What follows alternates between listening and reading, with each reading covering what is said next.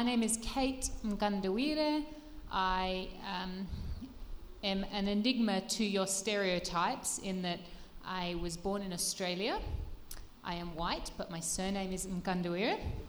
I am a female, and I am up here bringing you the message today, and I'm excited to be able to be all of those things because God has blessed me with many privileged opportunities. So I am on staff here at Flood. My surname is Mgandawire because I'm married to Humphreys, who was on the drums this morning. When I was thinking this week, how do I sum myself up? I would say I am very excited by children and by teenagers, despite the fact that I don't have any myself, and that many of you have very well wishes that I did have some myself. So it's a huge privilege of mine to be part of the kids' church and a leader in the 11 plus, and it's a privilege to be part of the teaching team. As Pastor Sean said, we are in a series called Unto, God's Purpose for Our People Problems. Now, actually, one of my favourite quotes from this series has been when Pastor Sean said, some of us have people problems and some of us are people problems. And this morning I am talking about feelings, and I am somebody who is very good at having feelings. And I'm hoping, especially if you're a man, you're not thinking, uh-oh, here comes a people problem for me. We are talking about the people who stir up complicated emotions in us. And I'd like to invite you to stand with me and open your Bibles to the book of 2 Samuel, chapter 18, verse 1. We're reading through to chapter 19, verse 8. So 2 Samuel chapter 18, verse 1. David mustered the men who were with him and appointed them commanders of thousands and commanders of hundreds. David sent out his troops, a third under the command of Joab, a third under Joab's brother Abishai, son of Zeruiah, and a third under Ittai the Gittite. The king told the troops, I myself will surely march out with you. But the men said, you must not go out. If we are forced to flee, they won't care about us. Even if half of us die, they won't care. But you are worth 10,000 of us.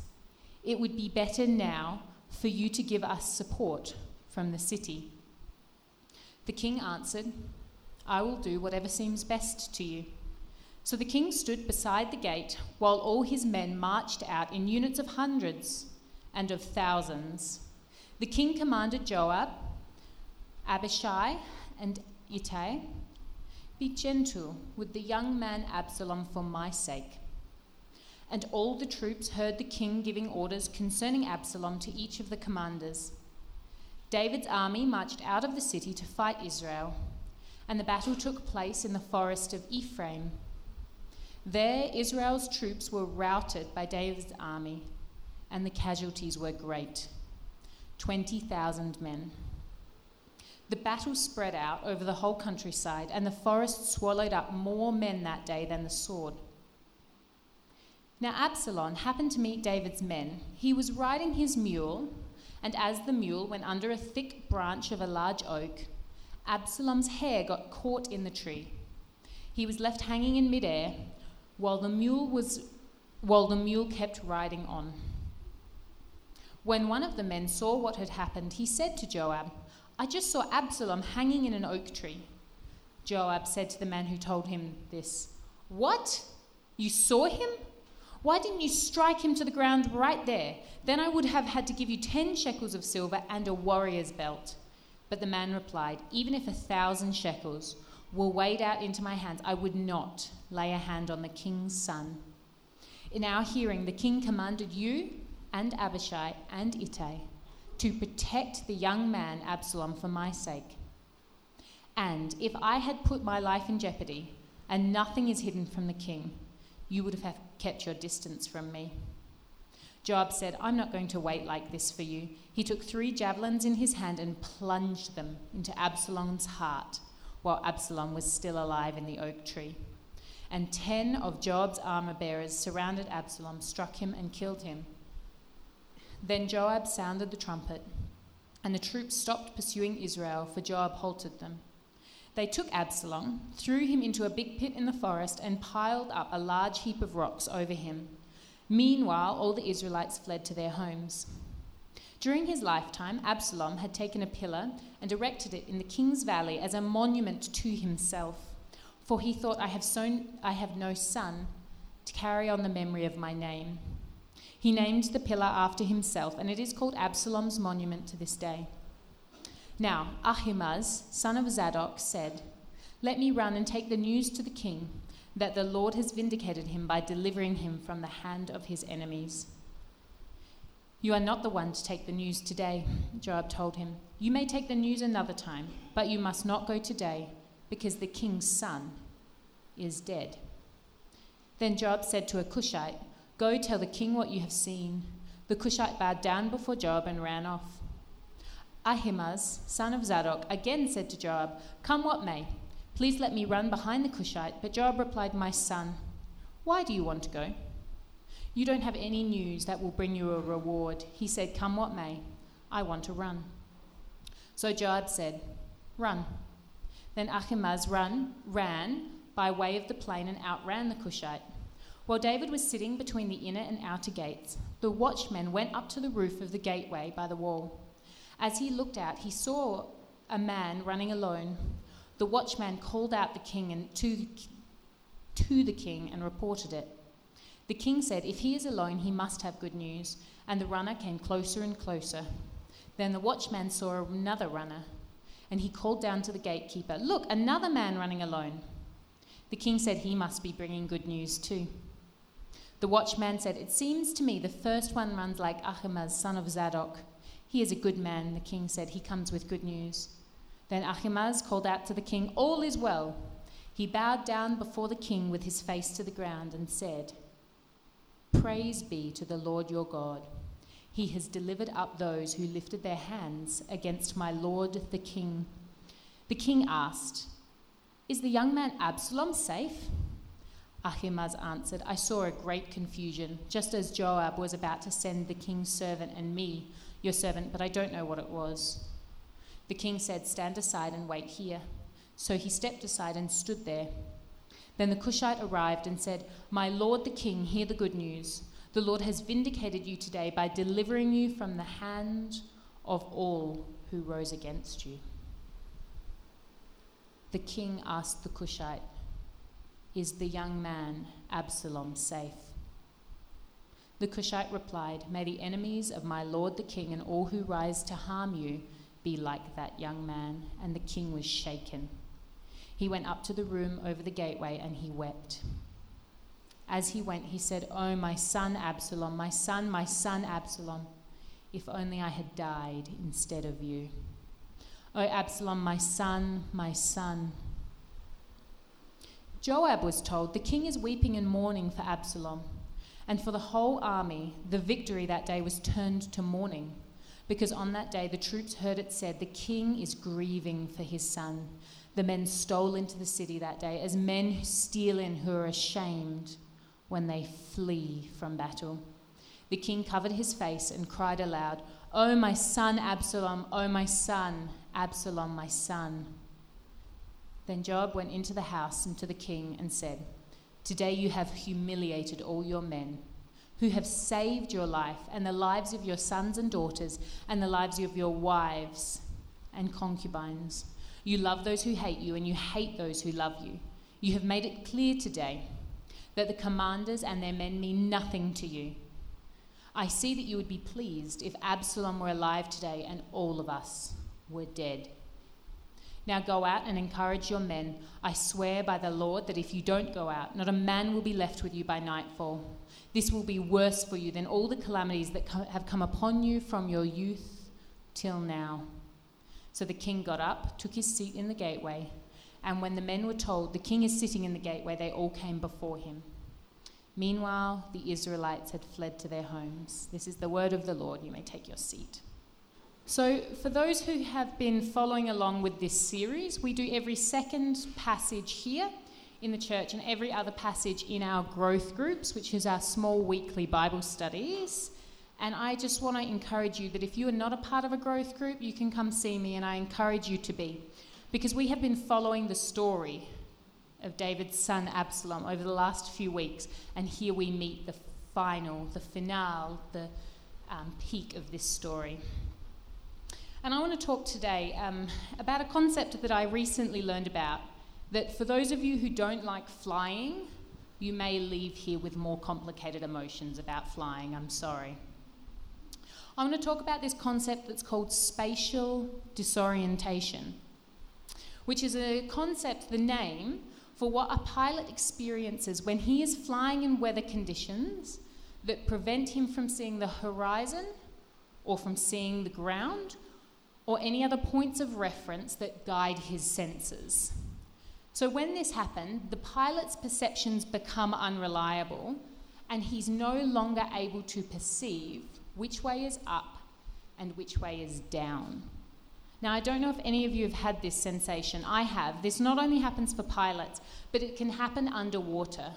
Now, as I said, I grew up in Australia, and one of our common Australian pastimes is surfing, and I tried it on a few occasions. And on one of those occasions, I was tossed off of the surfboard into the wave. And as I spun around underwater, I remember the feeling of panic that I no longer knew which way I could swim to get to air and which way I would swim to the bottom of the ocean. And it was a scary feeling. I had lost my sense of spatial orientation. So some interesting facts that actually 5 to 10% of general aviation accidents are attributed to this phenomenon, to spatial disorientation. And here's a somber fact: 90% of those accidents are fatal. So the reason I talk about this concept is because I think that it's a great way to help us understand complicated emotions. Complicated emotions can feel similar to us, I think, as for a pilot when a storm comes in and they are no longer able to use their senses to direct them where they are going.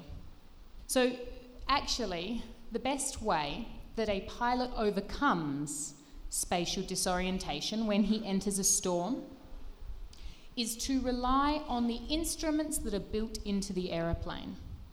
And all airplanes have these instruments built into them. And apparently, though I haven't checked if this is true, as part of pilot training, pilots are taught to be blindfolded so that they learn to trust their instruments and their co-pilots. And I think that this is a really helpful lesson for us when we're talking about feelings. Because I think, like a pilot flying into a storm who can lose sense of their direction, we can have such overwhelming feelings that we can lose sense of what is good and what is evil, what is right and what is wrong, and the direction God has and wants for us. So I want to talk about 3 ideas today. The first is what the experience of spatial disorientation. I'm not going to put you into an airplane to make you experience this, but I'm going to explain it. The second, I'm going to talk about the cause of storms in our lives. Then I'm going to give suggestions for how we can respond. So in terms of complicated emotions making us feel like we are spatially disoriented, I think there are 3 main causes of this that we see in this passage where David is responding to Absalom's aggressive actions. So the first, I think, is when we have both positive and negative emotions that arise in tension to one another. So I think we see this in the story. At the very beginning of what I read, David came and he said, "I will surely march with you." He was confident, hey? He was confident in their success. He was confident in going into battle. And his troops said to him, "Please don't. Your life is worth more than many of ours." And what they do is share and provoke fear in him. So he responds by saying, "Deal gently with Absalom." We see that there was already fear in King David. His fear is for the life of his son. So, to make this decision of whether to go to battle or not, there is a positive emotion of confidence battling with his negative emotion of fear.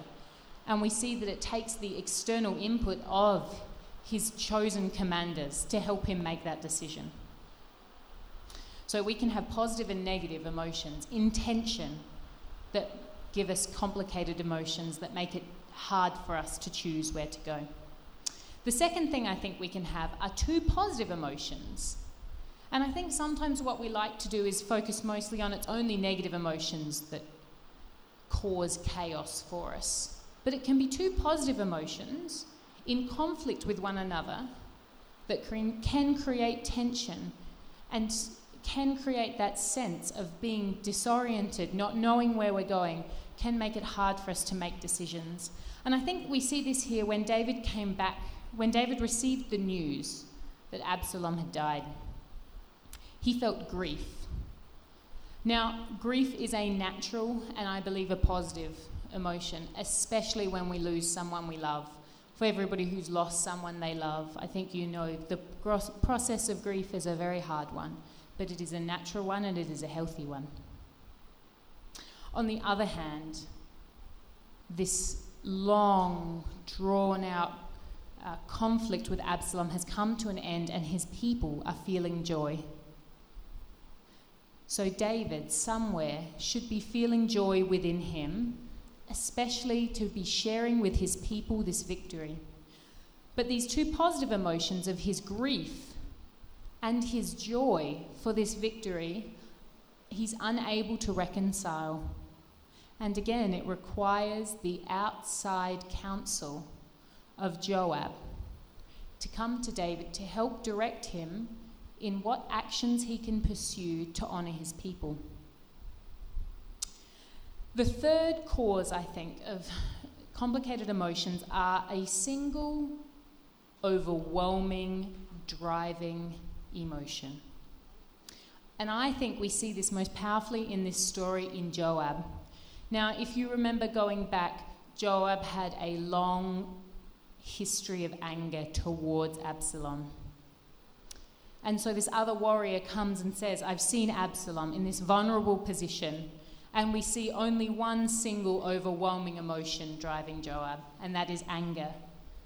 Joab does not hesitate to consider the responsibility he has of protecting Joab or even the command he has from his king. Instead, he plunges 3 javelins directly into the heart of Absalom. Joab was driven solely by anger. Now, as Pastor Sean acknowledged before, maybe you're a man and you're sitting here saying, these things don't happen to me. And Humphreys and I often joke that Humphreys only experiences 2 emotions. One of them is hunger and the other is tiredness.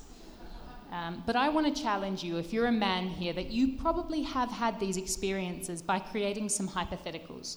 So I want you to imagine you come home to your parents' house, you're starving hungry, and your mum is cooking fried chicken.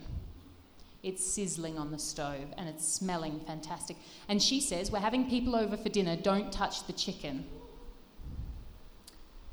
In you feel fear to disobey your mother. Even if you're an adult, you feel fear to disobey your mother and dishonour her by eating that chicken.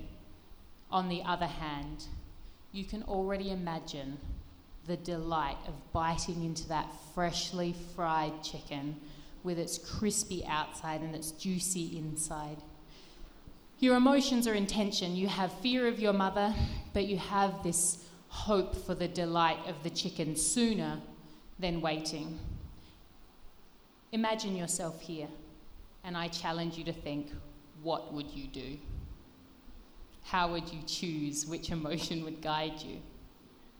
The chicken, I heard somebody say, thank you for your honesty. And I want to share about a time that I think I experienced this, where I would say I was in a storm of emotions. So as I said, I'm now married to Humphreys, and we've been married for about 9 months now.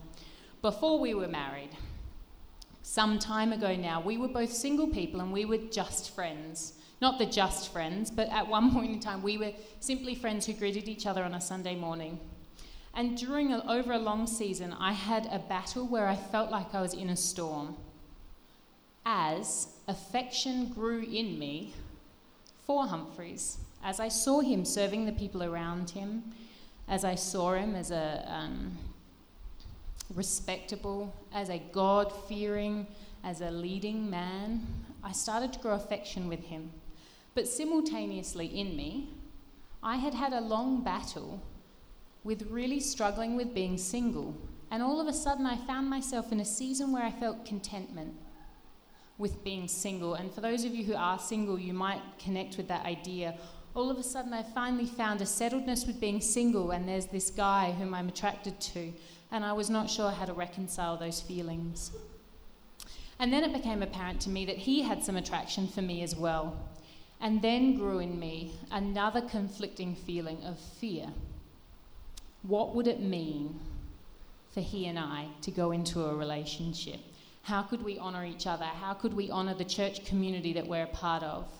How could we pursue God in a relationship across cultural and economic and distance barriers to form a healthy relationship? So I had these different feelings warring within me, and I felt like for the longest time I was in the storm.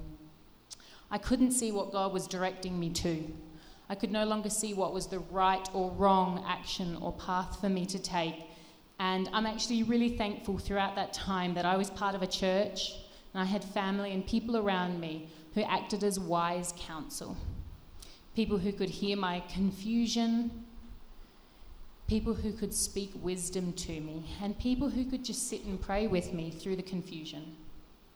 And it's okay, because it's a happy ending story. After some time I realised storms don't vanish usually. You have to work through and move through a storm, but eventually the sun breaks through and the clouds dissipate. And I'm really thankful that Humphreys was a God-seeking man, and that we could go through that journey together of a storm of conflicting emotions until we could see that God was in it and was for us. And I'm so thankful now to have Humphreys as my husband. Next, I want to talk about the cause of the storm. So there are two causes of this idea of spatial disorientation. The first is an external storm. So the reason a pilot may have that experience of not being able to know their direction is because a storm comes in or some other natural cause, such as volcano ash or other elements like that.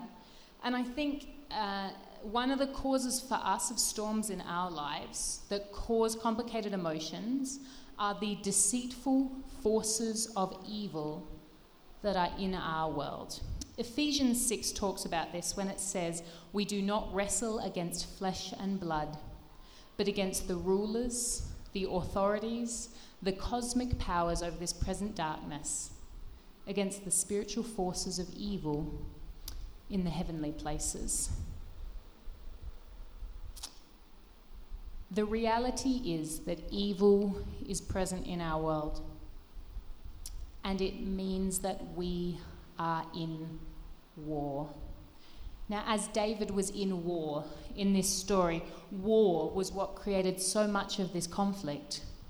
War meant that he had an enemy, and his enemy wanted to take from him the things that mattered most. Similarly for us, as this verse alludes to, we have an enemy who is very real in this world.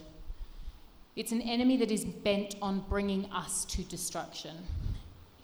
The devil is an enemy who is thrifty, who plays dirty, and who is persistent at using circumstances and at using people to provide us complicated feelings, to take us off of the path of pursuing our God. And this is good for us to remember, because the Bible also promises that a time of this war will come to end, and talks about that there will be a time where there will be no more of these complications, where the evil one will be conquered, where we will no longer have battle around us. But right now is not that time. There are deceitful forces of evil in our world. The second cause of the storm is when a pilot loses their senses that act as a guide. So their senses are their vision, their sense of balance. If you blindfold a pilot so that they can no longer see anything, they will be spatially disoriented. If you remove their inner senses. And I think it's the same for us. We have an indwelling of sin that creates complicated emotions that can easily disorient us. Romans 7:21 talks to this when it says, "So I find this law at work. Although I want to do good, evil is right there with me. For in my inner being I delight in God's law, but I see another law at work in me, raging war against the law of my mind, and making me prisoner of the law of sin at work in me. Not only is there evil in the world around us that will use circumstances or other people to provoke complicated feelings in us. We have a fallen nature, and God is renewing our nature, but those two are still at war. There is an indwelling of sin within us that will create complicated emotions. So if you feel like you might be in a storm of complicated or contradicting emotions that is making it hard for you to see right and wrong, to see up and down, to see where God is calling you, the vision he's placing on your life, I want to encourage you that feelings alone are not a good guide. And I believe the predominant reason that feelings are not a good guide is because our emotions are wired into our fallen natures.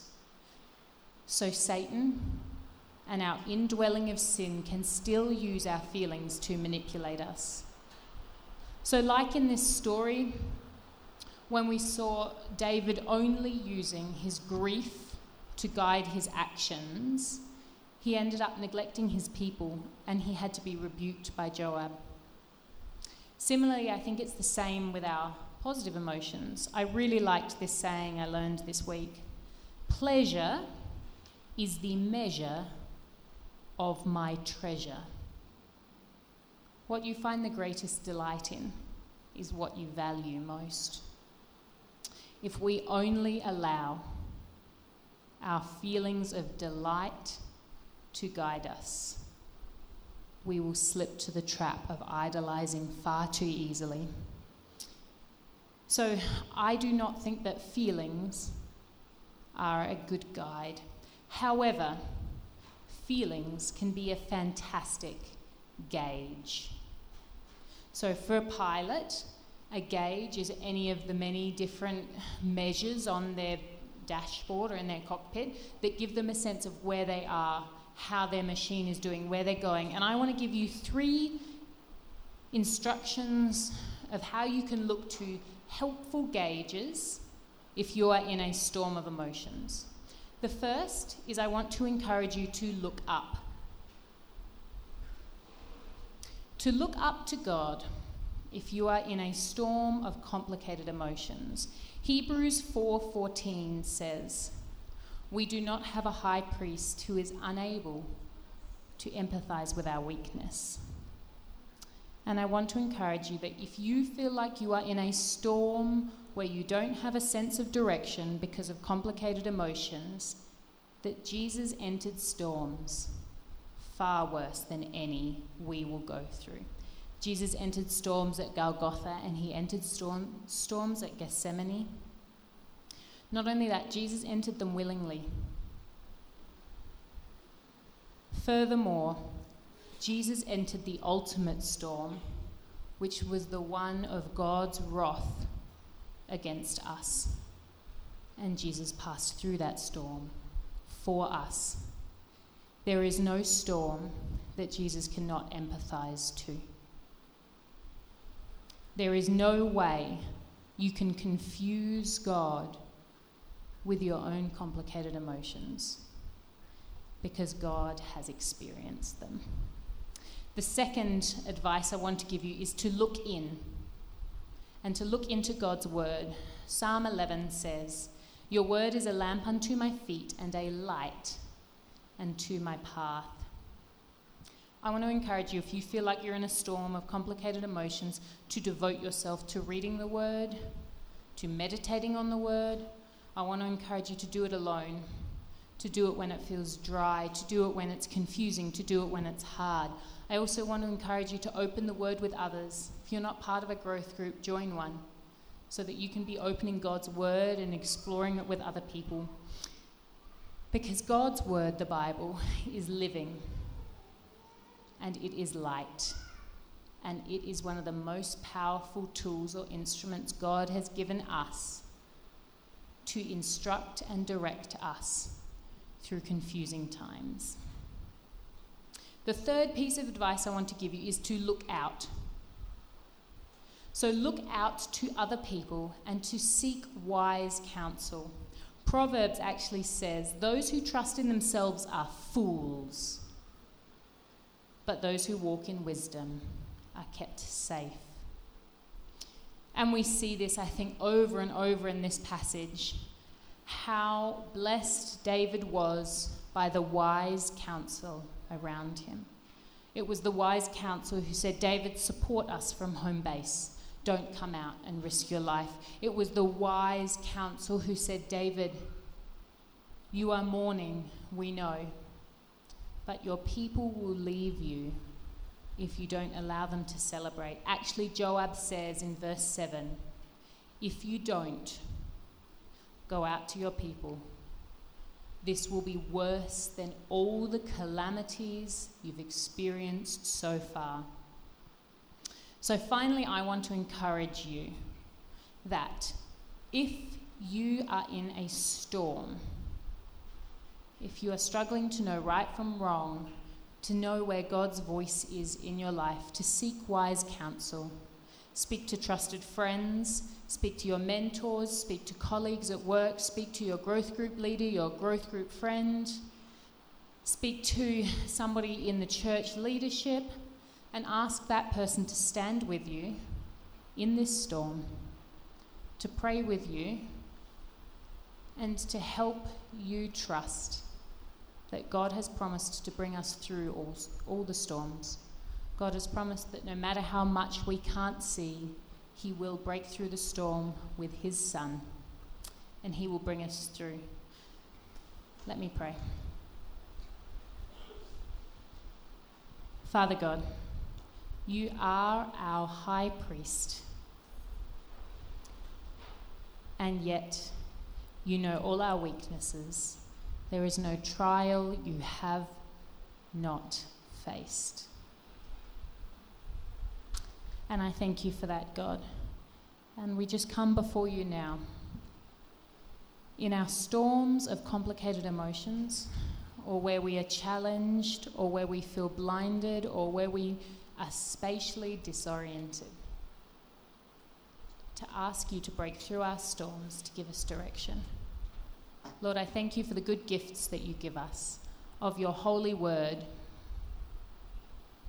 that directs us, that is a light to our path and a lamp to our feet. Lord, and I thank you for this church community, where through many of my storms I have been held and encouraged and supported through the storm, so that I could see you again in the clear skies. So I pray for everybody here, God, for anybody who is in a storm, pray for your breakthrough in their lives. Pray that they would be able to seek wise counsel from those around them. Pray that your word would be living in their lives and that they would know you. We bless your name, God. Amen.